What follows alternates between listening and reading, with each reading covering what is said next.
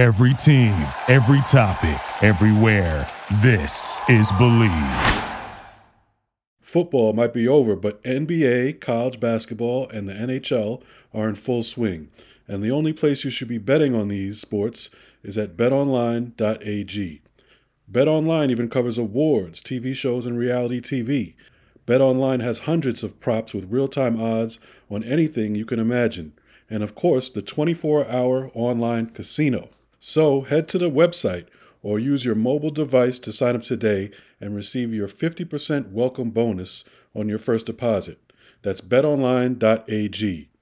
BetOnline, your online sportsbook experts.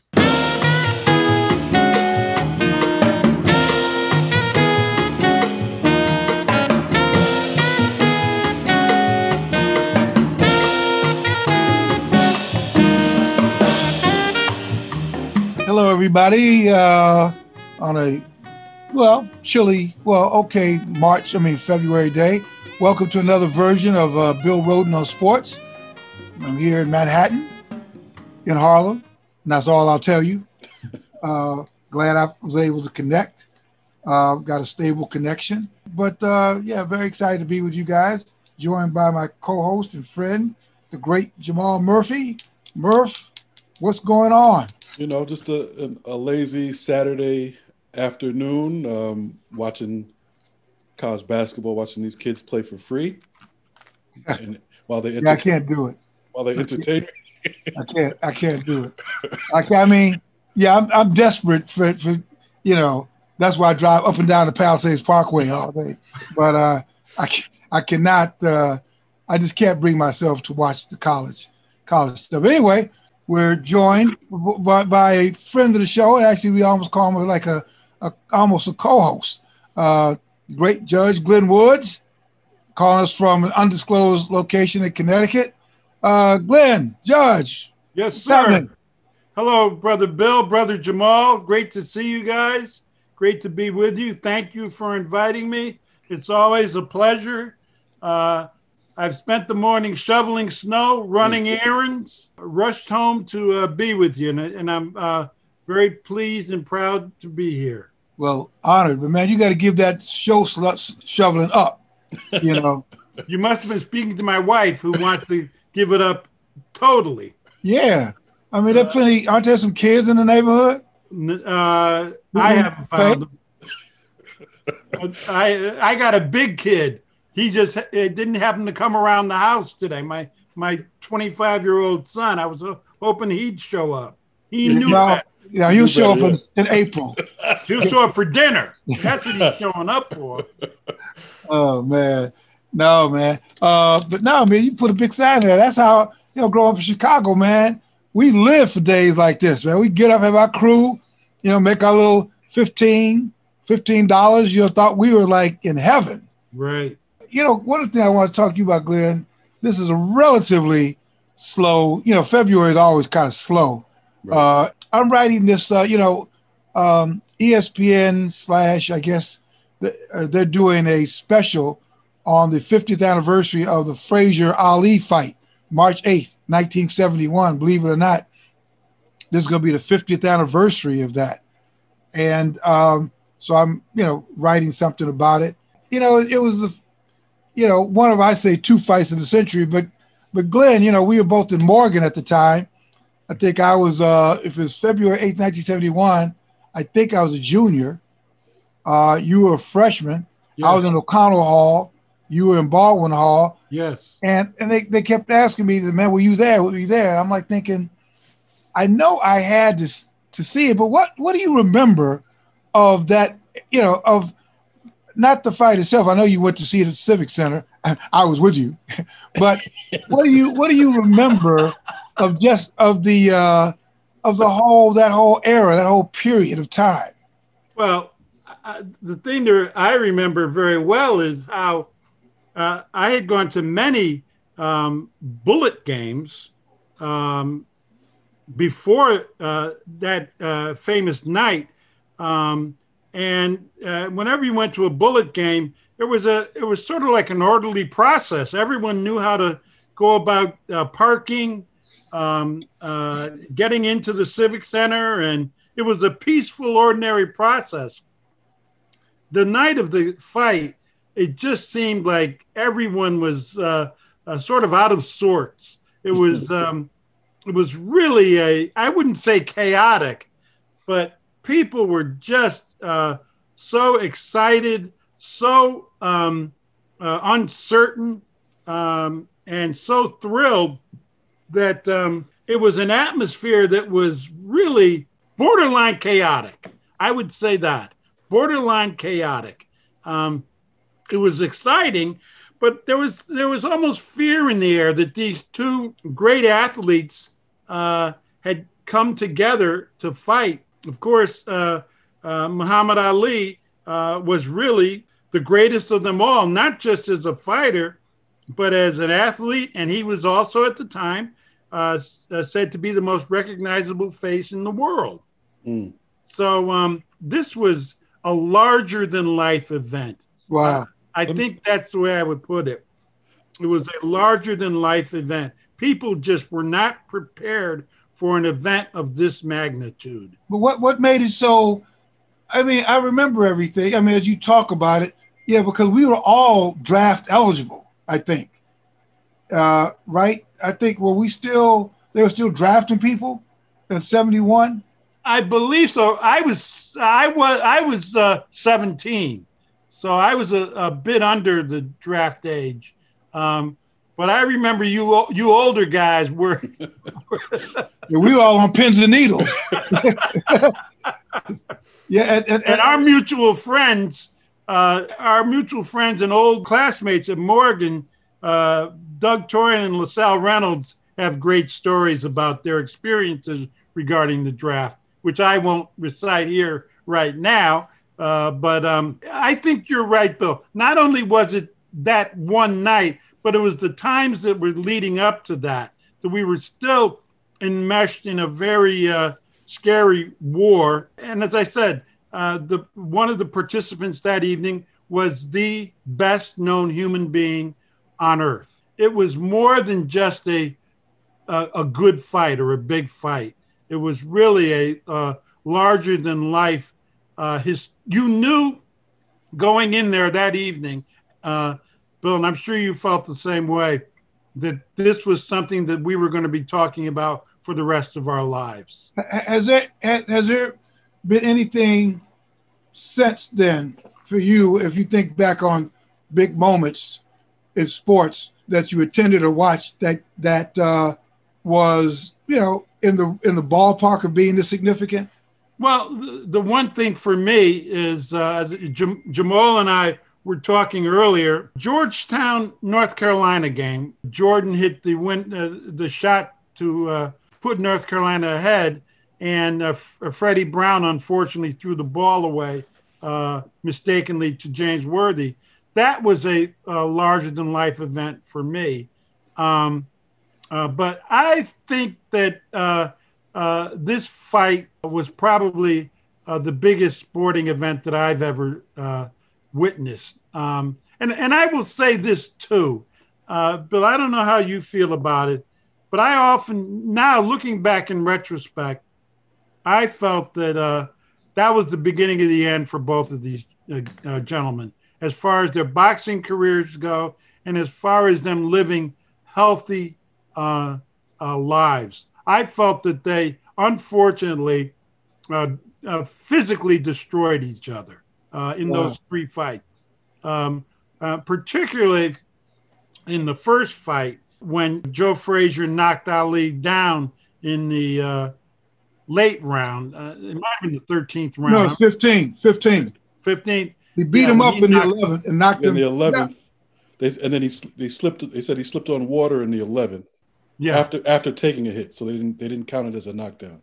Yeah. And frankly, and I'm biased about that. I have a mixed issue with this. My wife was raised in North Philadelphia, spent her high school years in North Philadelphia, and her aunt, one of her relatives, her aunt, lived around the corner from Joe Frazier's gym on Broad Street in Philadelphia. I used to drive by it all the time. I always said I was going to go in there.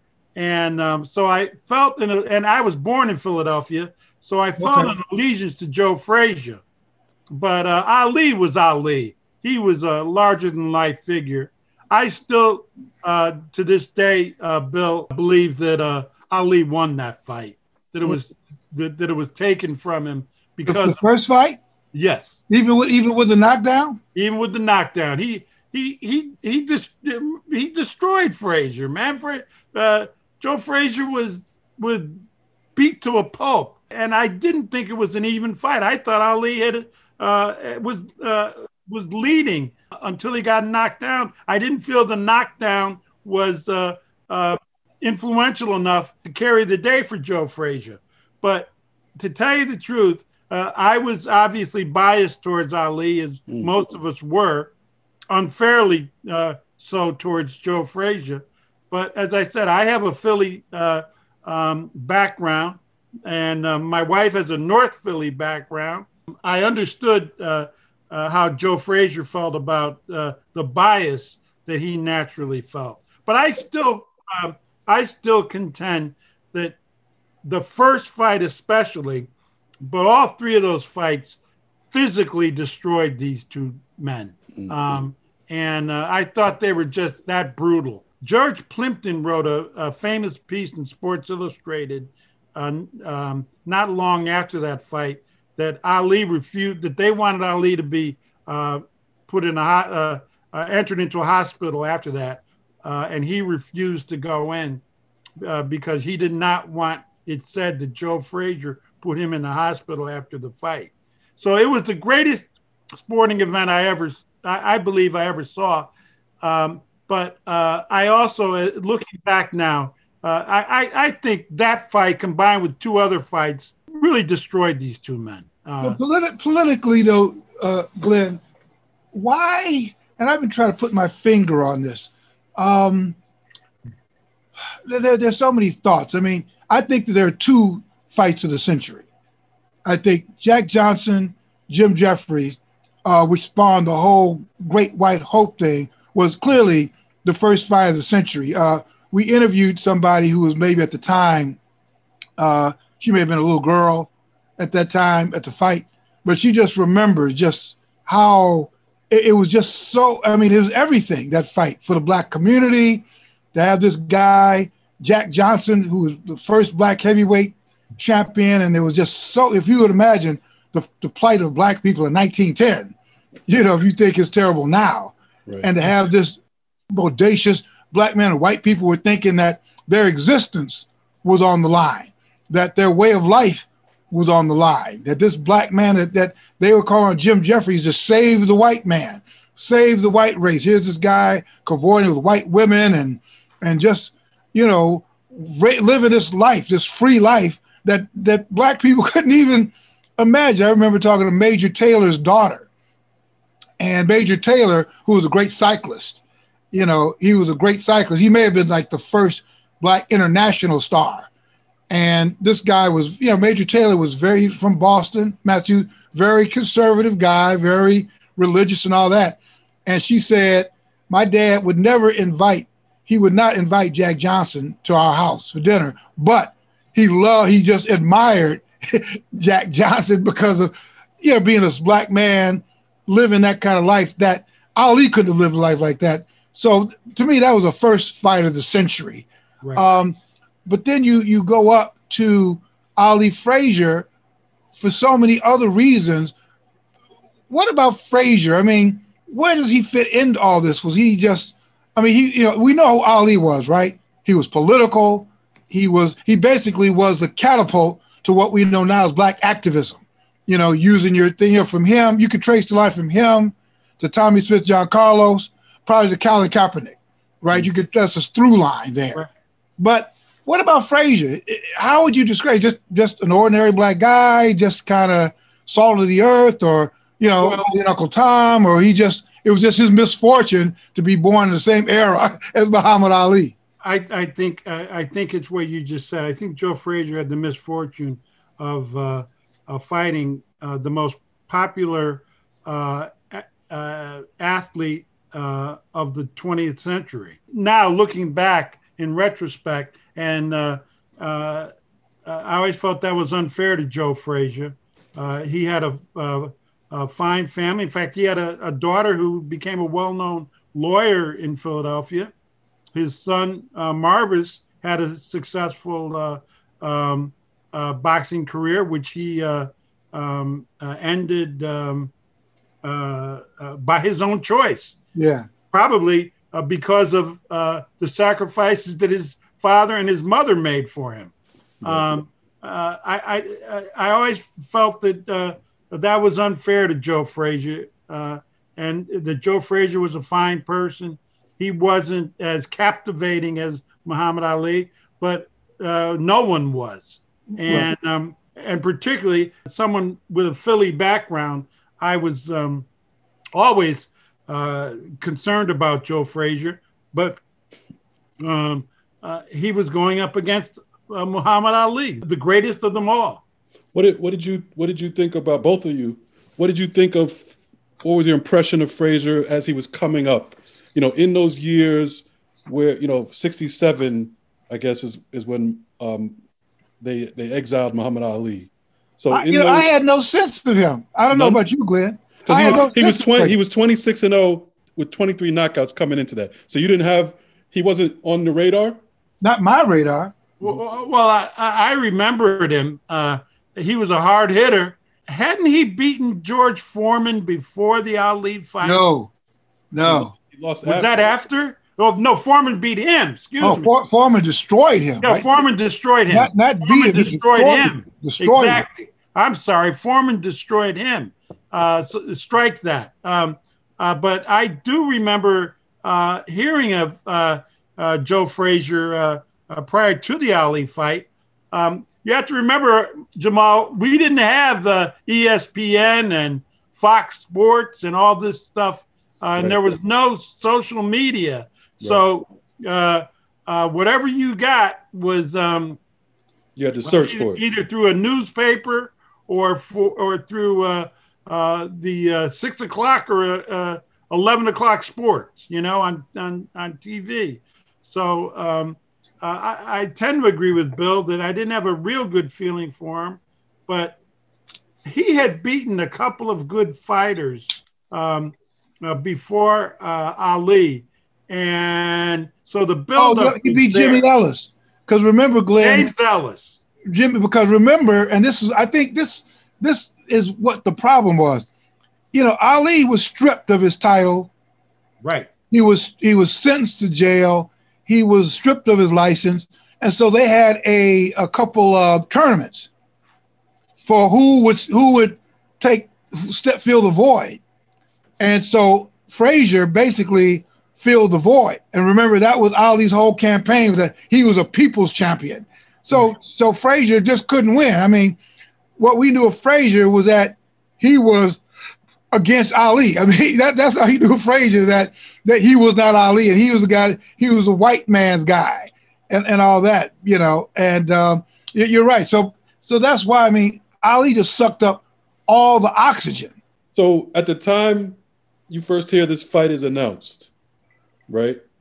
It's just the fact that Frazier was the current champion. That's all of Frazier's claim to fame, and all his value was just that he was the current champion, and Ali had a chance to take back what was rightfully his. Was that basically? Yeah, I mean, Frazier was doomed. Frazier was doomed because my whole existence, man, my first thing of heavyweight championship boxing was, you know, Floyd Patterson. You know, Floyd Patterson, being the youngest guy, and then he lost to Ingemar Johansson, and then he won. So Floyd Patterson was, the civil rights Negro. You know, President Kennedy said, this is a whatever. So that was my sort of thing. And then Sonny Liston, so this was probably had to be like 1958, 59, you know, and I'm sure my father, who was not, there was talk about Patterson. So that was my first thing. Okay, Floyd Patterson. And then you had Sonny Liston, who came on the scene, who even white people, no, because he was a con, he was an inmate and kind of like a rough guy. And to me, that was the first thing of, it always like with Jack Johnson, it was always like a black guy versus a white guy. But now you had two black guys, and Sonny Liston was the kind of guy, no, not that guy, tough and all that. And so Ali came on my screen in, I guess it was it 64 when he fought Liston. In Lewiston, Maine. No. He fought Liston the first time in Miami. That's right. In Miami. In Miami, exactly. And that's what the current movie is all about one night in Miami. Right. And my whole thing was, I remember going to this white, I was like in 7th or 8th grade, this white Catholic school. And all these white kids were just Clay. And Clay, they just hated Clay because he was talking so much and talking trash and rhyming. And a lot of my peers, these white kids, just was like, no, man, no. And they were talking about Liston was going to kill him, and Liston was going to kill him. And even my father, we must have listened to the fight that night. And I remember we were in Phoenix, Illinois. And I remember my father, we were about to listen to the fight. And so he put on his coat. And his hat. And with hat, I said, where are you going? He said, I'm going out in the yard. I said, why? He said, to catch Clay. Because that was the general feeling that Liston was going to knock this cat all the way from Miami to Chicago. Right. And so, At that time, when Cassius Clay, he wasn't political yet, right? No. Well, yes. Fight. Well, what had happened, we didn't know it. And this is why a lot of older black people got freaked out. We didn't really know it, but after the fight, he started talking about Nation of Islam, black nigga, I'm a black Muslim. Right and after for a lot of after that fight. And so after the fight. So for a lot of black folks, man, I was like, no, you're a black Muslim, you're white devils. So no, man, no, this cat. I would say for most, bad. Bill, wouldn't you say for most of America that there was a real concern about this young guy, Cassius Clay, and his first of all, his talk. I mean, he talked a whole lot of mess. Right. And he was just the opposite, as you're saying, of all of his predecessors. Exactly. Except Jack Johnson. Except Jack Johnson. Joe Louis and Floyd Patterson and Sonny Liston. Well, Liston couldn't talk. All of these. What do you mean by that? What do you mean by he couldn't talk? I mean, he didn't have what you call the gift of gab. Okay, right. Okay. To be polite. And so when Cassius Clay came on the scene, this was just a whole new experience, not just for everyone, regardless of race. And he was, once again, he was way ahead of his time. Eventually, particularly after he was not able to fight for several years, the whole world came and supported him. He won over the world. Unfortunately for Joe Frazier, it was a very perilous time. And it was a time in which a lot of people were able to identify with Ali as they watched him travel through the years. But remember, Glenn, he did not win over the whole world. Because remember, there were a lot of folks who hated him when he did not take that step forward for the draft. Oh, I agree. There are a lot of people like I think maybe your father or my father, black folks who had served in the military, man, they were like, wait a minute, they and a black Muslim. I was like, wait a minute, man, it's like too much. Oh yeah, and that's not just white Americans; that's black Americans. Yeah, exactly. Who were very concerned about this cat. Yeah. But I think as time went on, as he while he was in exile, people really began to empathize, sympathize, and identify with him. I remember, Bill, while we were at Morgan, I remember my father taking my younger brothers to see him speak at Wesleyan University here in Connecticut. And they were one of the few, my family was one of the few black people in the audience. And afterwards, Ali went up to my father and said, "Oh, you must be a professional, the way you look and the way you're dressed," and shook his hand.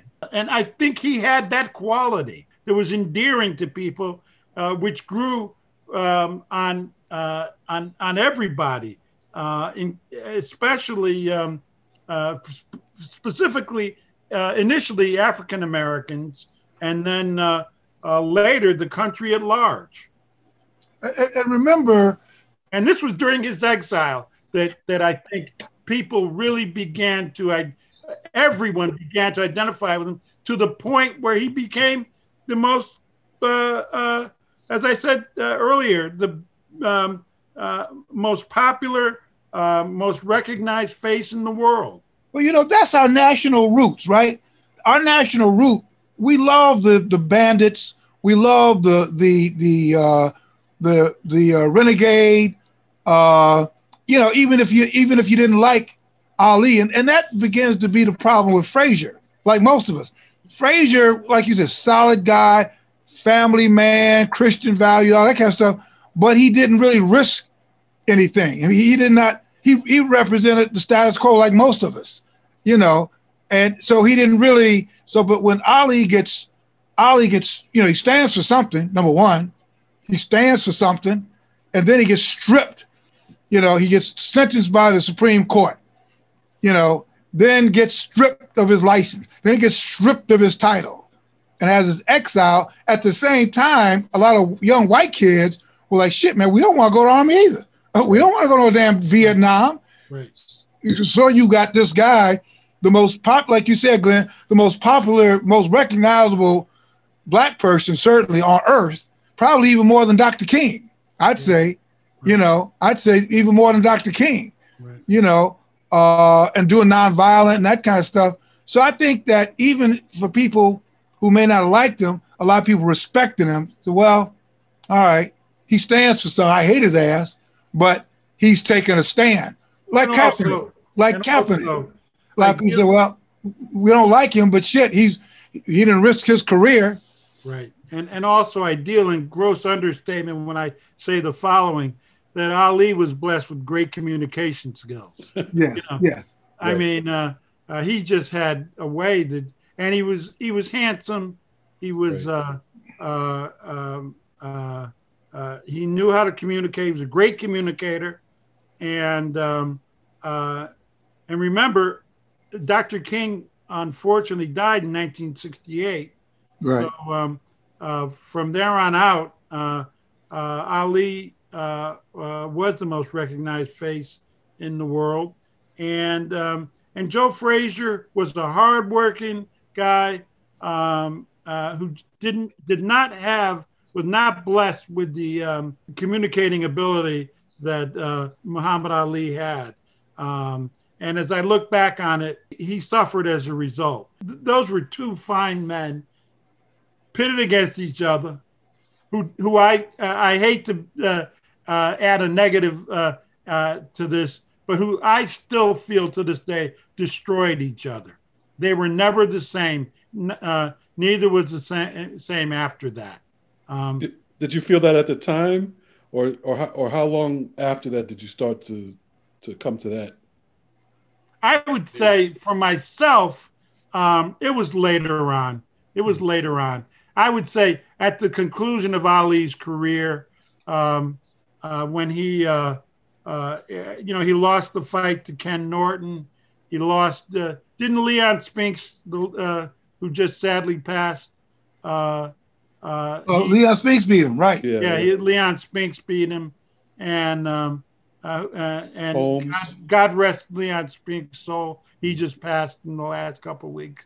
At that point, it was clear that Ali was not what he was, and Joe Frazier struggled. He Bill, of course, refreshed my recollection that George Foreman really beat the heck out of him. Oh, it was brutal. two It was times. very sad. It was very awful. sad. I mean, it was a great fight. I was watching last night because I remember and I felt bad because, I don't know how you guys feel when you watch, and it's sort of a guilty pleasure when you watch these brutal fights and there's something inside you like a great hit in football.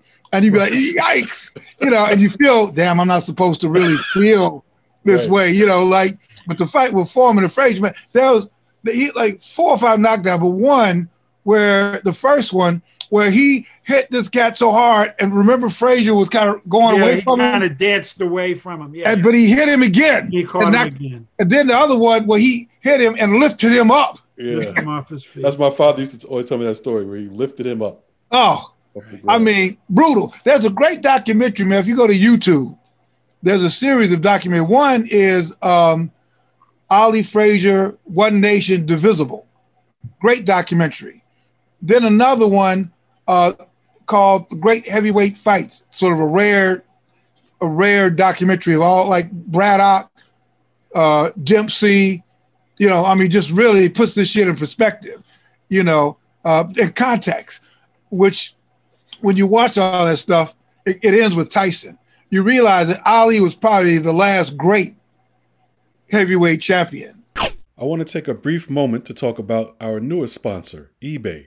Whether rare dead stock or the latest release, find the exact shoe you're looking for. As the original sneaker marketplace, eBay is the place to go to cop the pair you've been eyeing. With eBay's authenticity guarantee, your sneakers are meticulously inspected by independent, professional authenticators. A team of experienced sneaker authenticators verify the box, logo, stitching, and dozens of other inspection points. Each sneaker also receives an authenticity guarantee tag that includes a digital stamp of authenticity, and it also protects sellers with a verified return process.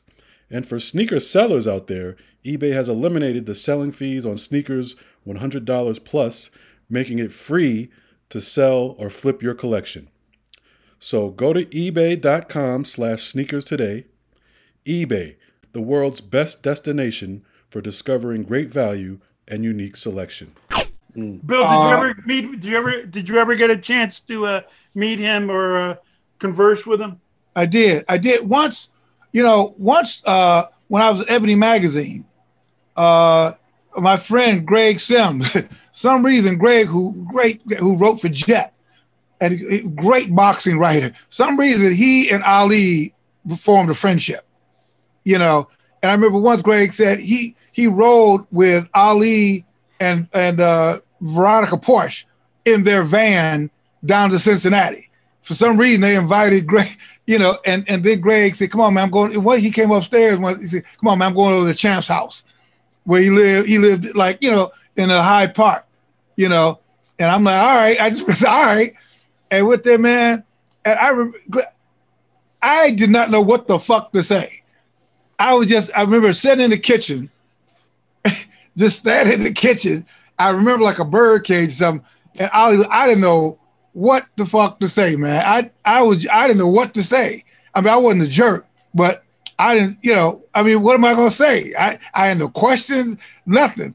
Then the last time was at the Sydney Olympics, in the Sydney Olympics, and he was there, and I was invited to whatever suite way up. And this is when the it really kicked in, his with the disease that Parkinson's. Ultimately took him. Mm-hmm. It really took. So I went all the way up there. So he was there, and again I was still the same. But now here I'm like 30 whatever, and now seasoned journalist. I've been around all kinds of motherfuckers.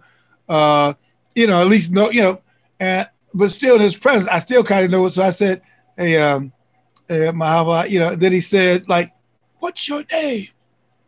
And I said, "No, my name is Bill." He said, "No, what's your name?" And I kind of like just because what he was saying is that ain't your name. Right. But I said, "My name is Bill Roy." He said, "No." He said, "What's your name?"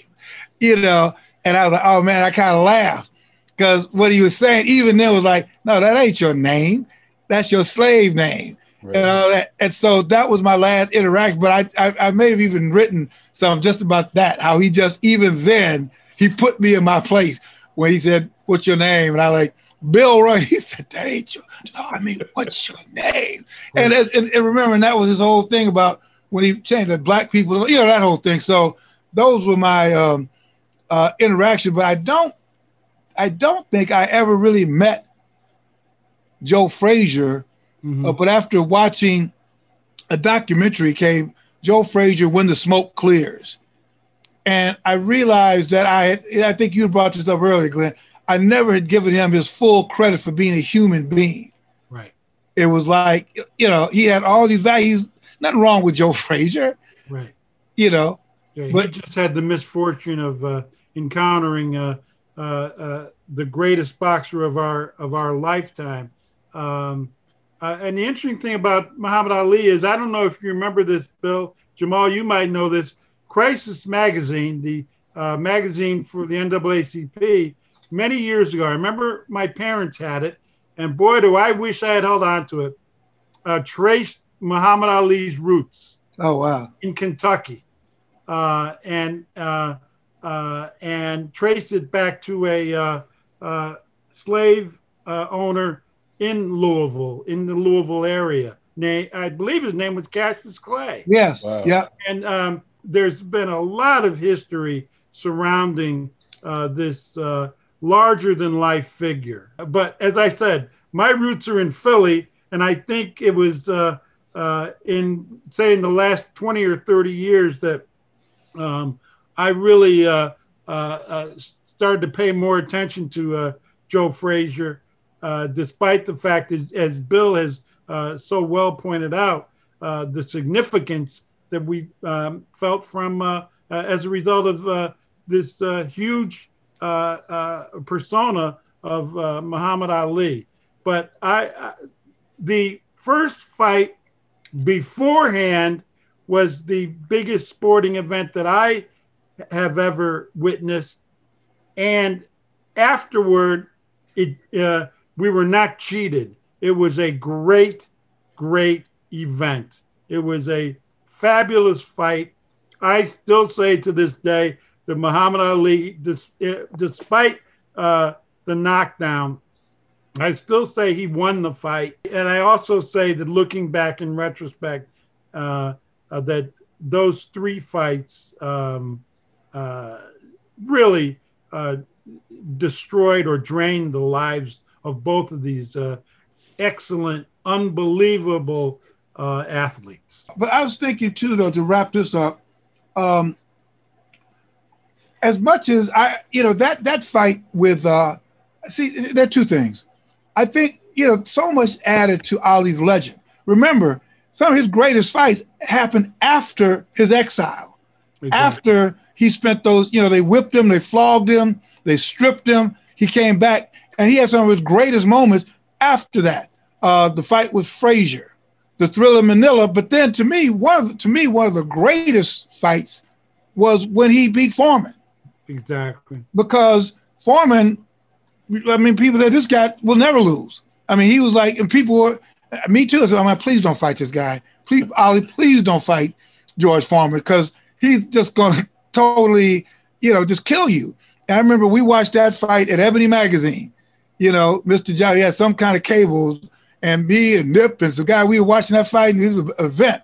And we were thinking we were actually going to like a wake, that this was going to be it, because, Foreman, man, and that's where he employed the rope-a-dope. The rope-a-dope.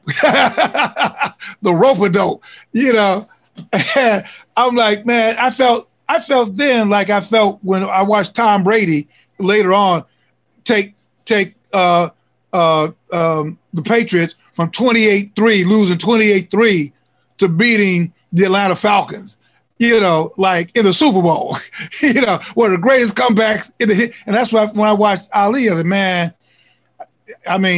shit, this is how people must have felt when he beat Sonny Liston. Right. But to pull that shit off, man, to beat Sonny Liston when you were like 22, right. Now here you are, whatever, and you still doing this shit. You still pulling rabbits out of hat. To me, again, so it's not just with Joe Frazier being overshadowed, but he was, he happened to be the heir of one of the greatest motherfuckers in the history of boxing. Right. You know, so. One of the things that was interesting to me, I mean, Muhammad Ali, for after the loss to Frazier, said, he was on that message about, I didn't really lose. It was the white man stole it from me.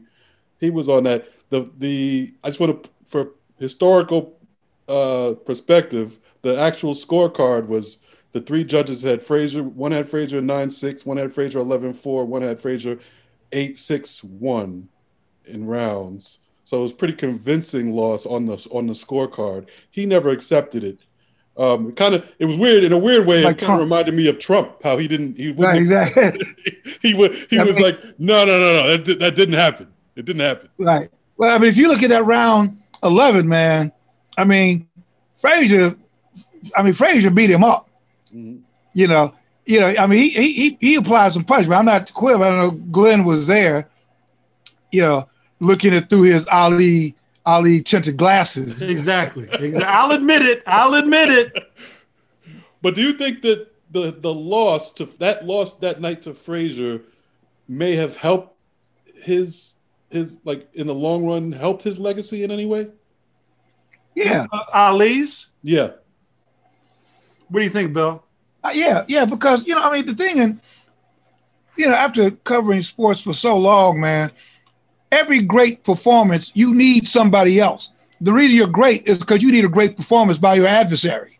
If it wasn't for your adversary, then you couldn't be, if you were just running over people, but you need. Everyone needs a foil. Is that what you're saying? Yeah, everybody needs a great foil. Like I tell my friend, Mark Washington is a very good friend of mine. Right. And we always talk about that Super Bowl game where Lynn Swann made those like 4 exceptional catches, but Lynn Swann needed a Mark Washington to be like right there. I'm so sure Mark appreciates your remembering him in this way right now, Bill. Well, I've actually written about it. I mean, because that's one of those things where Mark. By the way, if Mark Washington is listening, I need to meet you, man, because Coach Brute Wilson always wanted to put me together with him. And he was never able to do it. So, Bill, you got to help me with that at some point. Oh, yeah. I want to meet Mark Washington. Oh, absolutely. We'll make that happen. Coach Brute always talked about Mark Washington. But why do you want to meet this guy? Why do you want you guys to meet? I know. He always felt it was somebody he wanted me to talk with. No, so, I'll hook you guys up. Good. He would love to meet you. Jamal, let me say this. I think back then, and Bill is saying, this guy was large. He was the world at that time.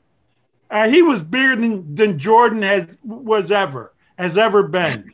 I mean, he was just huge. He was, as I said, he was the most recognizable face in the world.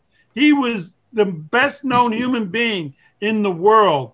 And for him to come back from exile, which most people said he would never return, right? And for him to be successful, I still think, and I know I'm biased, back then, after that fight, I don't know if Bill remembers it, there was a great hue and cry that people honestly, objectively felt that there was bias by the judges because they didn't want this guy to win. Right. But you just have to understand that this guy was a cultural hero. I hate the term, not that I hate the term, a term that is always used as icon. This guy was larger than life. And during that time, he was at his peak. So whatever he did was huge. And this fight, its results, the world stopped. The world stopped for this fight. The other two fights, Bill, I didn't see the second one. That night I had a class in law school I couldn't attend. And the third one was, I don't remember it being. Well, for me, For me, man, that third fight, man, honestly, was one of the greatest fights I ever saw. You felt that, huh? Oh my God! I mean, if you take away, because there was no political shit around it, it was just ball. It was just ball. It was a third and rubber match. Yeah, and I remember watching it, and Howard Cosell. I remember on the Wide World of Sports, they showed the fight with and. Bro, watch that fight. Even watched it. I showed it to some young cats, man. But I don't remember it being that close a fight. I think Ali won. Brutal. It was just brutal. The third fight. The third fight. The thriller. What these guys? I think that's the fight because Ali collapsed in the ring afterwards. He collapsed in the ring because it was like and Frazier, who never quits. I remember that his manager. It was a Yank Durham, whatever, but they showed he was on the bench and he looked up at the ref and he said, no. He said, no more. Right. I mean, yeah. And Ali got up to kind of do, but he was like, and I remember that if you listen to this fight, there was once when Frazier landed a punch and you heard Bodini about to say, ow! You hear it. Yeah. He hit Ali in the ribs and Bodini said, ow!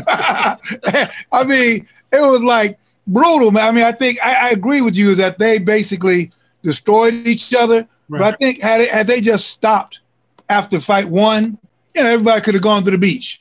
Ali could have gone into real estate, or Frazier could have gone to the farm or something. Right. But it was after what Ali did after that. That shit, man. That what he took to. I remember after that, I went out after that fight. If you remember Foreman, after he lost to Ali, remember he did that exhibition in Toronto where he fought like 6 guys or something. Yeah. And that was my first, probably the best story I ever wrote for Ebony. Me and Ozier Muhammad, we went out to his farm ranch in Livermore, California. And I stayed out there for 3 days and we did a piece on Foreman. And first of all, when you drive up this driveway, he had a sign that says, beware of dogs. But it turns out he had a lion and a tiger who he was training with. And I remember, man, why do you have a sign that beware of dogs? You got a damn lion and a tiger. But he explained, and it was really great because Foreman and I are the same age. In fact, his birthday is this month. But he was saying, man, he said when Ali beat me, he said, I thought I was physically sick because he had convinced himself so thoroughly that there was no way that he was going to lose to this cat, that he was going to take him apart. And that's why he fought 6 cats around him. He said, but then he started talking about Ali totally changed Foreman's concept of everything. Remember, that's when he started becoming the George Foreman Grill and Big George. He said, Ali had the shit right all along. He said, I'm the one who had the shit wrong because he was thinking Ali, talk about I'm pretty. And he said, like you were saying, Glenn, earlier, nobody in the history of boxing had ever, that was totally not what you do. But he said, Ali, he said, Foreman was a listing guy. He came in a listing tree where your job is go out there and take motherfuckers out immediately. Right. And he said, Ali comes out, he's thinking 15 rounds. Right. He said, nobody ever thought like that. He comes out, he's thinking 15. Right. And that goes totally against everything, And so it was just his hearing him talk, how Ali had basically just totally turned his shit upside down, Yeah. And the piece I wrote about that, I think was probably maybe the first time I really wrote an interpretive piece of journalism where you really, you're taking a huge event and then somebody's reaction to that event who's on the wrong side of the event and hearing him. But then he said, I know my point though, he was saying, yeah, but Ali, he said that, this is going to take a toll on Ali's body because, he said, you could tell, he said, this is taking a toll on him. He said, when he goes to the bathroom, he's peeing blood. So Foreman understood then the toll, but also he understood that if you're not really ready to make that kind of sacrifice, you're not beating Ali. If you're not willing to go to the end of the earth with your body, your mind. You ain't beating him. And Fred Foreman is thinking, I thought I was ready, but I wasn't ready. Right. So it was fascinating guy. Right. Well, boxing also was let me put it this way. I think back then I knew all the top boxers in the heavyweight, light heavyweight, middleweight areas. Now, I know there's a big welterweight fight tonight on ESPN, but boxing is not now what it was back then.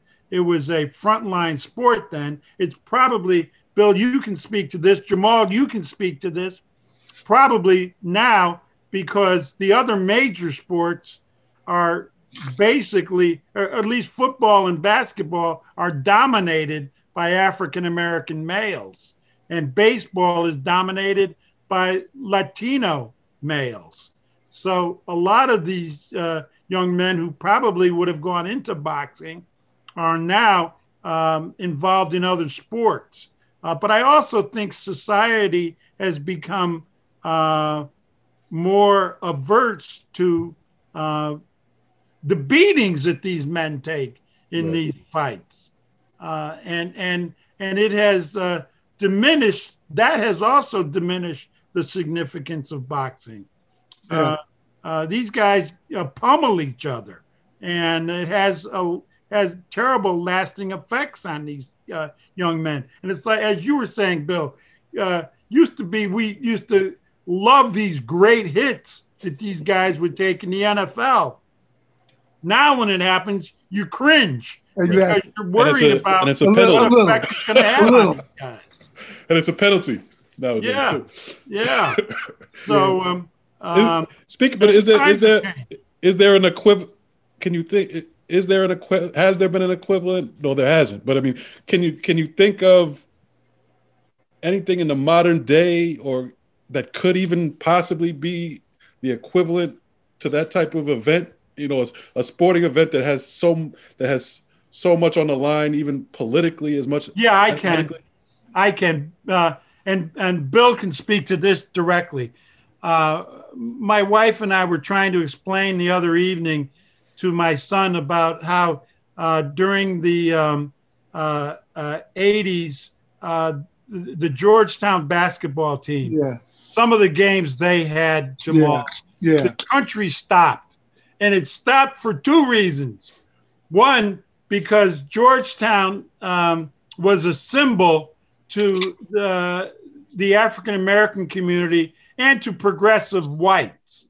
And Georgetown was also a symbol of disdain to those who were, shall we say, of a more conservative genre. And some of those games they had with St. John's, some of those Big East games, the world stopped. Some of the Jordan games against the Knicks really were national treasures. Some of those games, and you've had a couple Super Bowls, I think, which have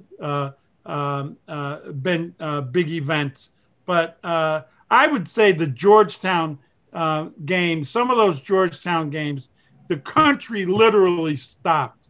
Jamal. And Bill was covering those, so he can speak to it. Glenn, you're absolutely right.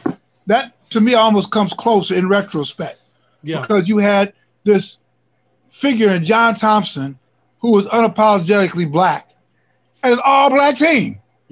With Patrick Ewing and all that. I think for those 4 years, they became, and because you had that, and that blackness put him four square against white supremacy, racism. It flushed it all out. And I think that we were having this conversation yesterday, that I think that when we talk about this whole thing of black coaches and all that, what is needed in the NFL is when you have a black coach who is like Bill Belichick.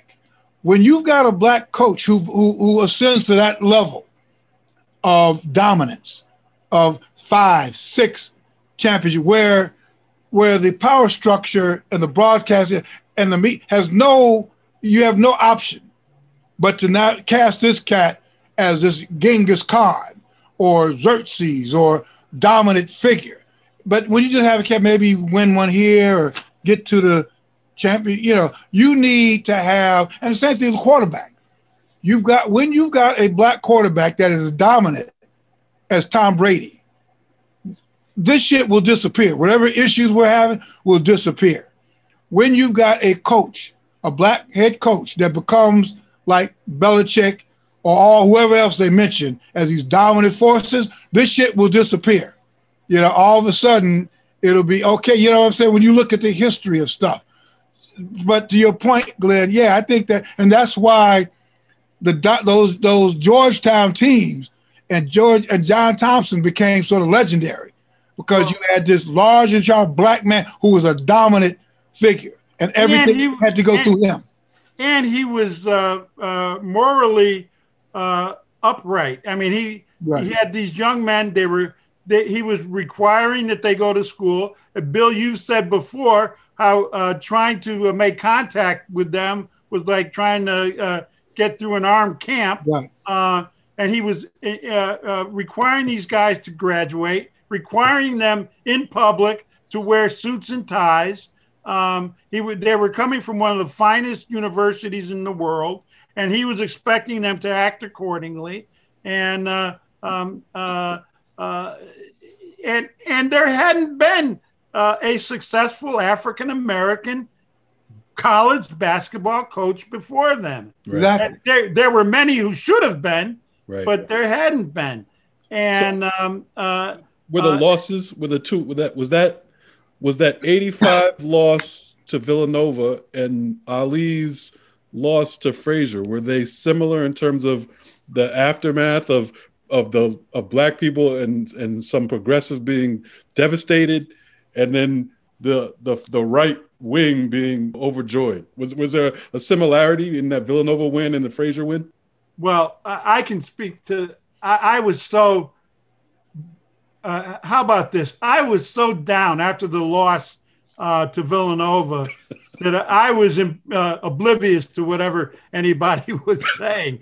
But as I look back on it, that night, Jamal, Villanova shot 82% from the floor. Right. I mean, and Georgetown still almost won that game. So I don't. Sometimes you just have to tip your hat when somebody beats you. And they had played, and Villanova didn't. They weren't overwhelmed by Georgetown. They had played them tough all that season, and they had a good team. And but for me, as I said, I still think Ali won that first fight. But the Villanova loss was tough. But I looked at it this way: if this team is so great that the world is thrilled or exalts in their defeat, then this guy, Coach Thompson, has really achieved greatly. He really has. Yeah. Well, we're gonna wrap it up, because we could talk about all this stuff forever, and we will, like next week when we come on. But this has been Glenn, man, this has been a great discussion just about Ali and the anniversary of that fight. But we talked about so much more than that, and the insight has been great. I'm glad you reminded me about going to the Civic Center with you. March 8th, 1971. That was a great night. It certainly was, Bill. I would love to hear more about that night. I'm amazed that you couldn't remember it. Yeah, I know, but you jogged my memory, Judge. That's what the lawyers do. Don't you remember the night of March 8th, 1971? Exactly. Hey, no, but this, of course, everybody knows the great Glenn Woods, Judge Glenn Woods. Joined us from Connecticut. Of course, great Jamal Murphy, co-host, holding it down in Brooklyn with a great background. And, Jamal does a great job. I really love his work, his efforts. He's got a fabulous future ahead of him. I wish he was sitting there with us that night in 1971 so he could confirm my beliefs. I'm sure I would have been right there with you. I would have been saying it was fraud. There's no way they didn't want Ali to win. I'm sure I would have been right there with you. Jamal, I'm telling you, I don't care what Bill Rhoden says. The decisions of those refs were political. It was political. Well, I'm not now. Don't paint me. No, I'm not saying they were not political. I'm not saying that, but it would be great to get that fight and watch it round by round, and score it round by round with no sound down, just to look at it again. It's funny. I know we got to go, but Bill, it's funny when you say that. My only concern is that I know what happened to both of these guys in the later years. Yeah. And it was the lead up to the event was massive, and we didn't have ESPN. We didn't have social media, and the lead up was huge. The night outside of the Civic Center was crazy. The actual event did not let us down. I'm just saying that two lives were adversely affected as a result of not primarily that fight, but all three of those fights. After those fights, those guys were never the same. Yeah. And we were very fortunate to have experienced both of them. Yeah, that's so eloquently said. I think you're right. I think we could all agree on that. After that fight, neither of their lives would ever be the same, right. Their physical lives. All right, hey, well, Glenn Woods, this has been great. Jamal, great as usual. And to our hundreds of thousands of listeners, hang in there. Spring is near, spring, just hang in there. Yeah. I can tell by the snow shoveling I did this morning. Yeah. Well, but you know what it means. Listen, any of us grow up in the Northeast, that's what it is. It gets to be really tough. Then one day, man, just boom, spring. I hope it booms pretty quickly. Well, I don't know if it's going to be overnight. We got another month or so. Yeah. I'm just trying to be optimistic. Within the pandemic and then winter and staying confined and all that, I think people just can't. There's good news and bad news about spring and summer because, people are going to be like buck wild, like we got to get out. We got to hit the restaurants, the club, the bar, everything. Just effort. We got this clown out of office. To me, that's my sense of liberation. Just thank God. I just felt a weight just getting rid of this cat. Not having to deal with that shit. I mean, and deal with it as a matter of law that he was legally there. Right, and having to see it every day. I'm away. Right. Yeah, just have to see that shit every day and hear that stupid shit. And I think you begin to hear, this is another podcast, how stupid that shit was. I mean, just to appeal to just the most stupidest shit in people. Just the dumbest shit. Knowing that you could just say the most stupidest shit and there's a group of people who are just, I'm like, come on. No, those people are still there. Okay. And there are still politicians doing that. There's still 50% of politicians are still doing that. Unfortunately. Yeah, but you don't have the man in the fucking White House. I mean, that's I agree with you. They've always been there, Jamal. They've always been there. Or worse, you just didn't have somebody on Pennsylvania Avenue say, "Oh yeah, that shit is cool. Right, that shit makes sense." Yep. That's all I'm saying. So anyway, another podcast for another time. Right. Well, everybody, be careful. Hang in there. Spring will soon be here. God bless. Thanks, Bill. Thanks, Jamal. Peace. Thank you. Take care, guys. All right. You too.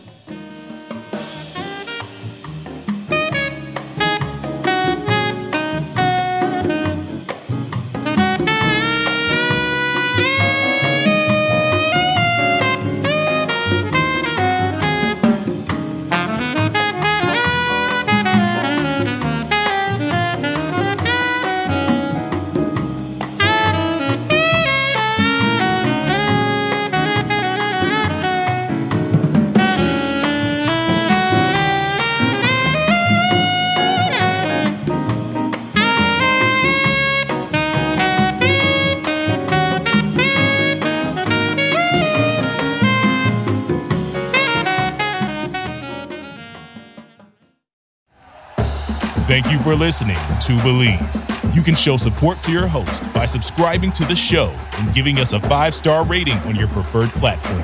Check us out at Believe.com and search for BLEAV on YouTube.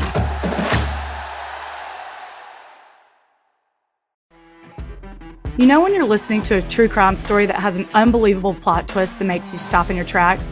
That's what our podcast, People Are the Worst, brings you with each episode. I'm Rachel. And I'm Rebecca. We're identical twins who love true crime cases that make you say, didn't see that coming, and we hate the people responsible for them. Listen to People Are the Worst now on Apple, Spotify, or wherever you get your podcasts.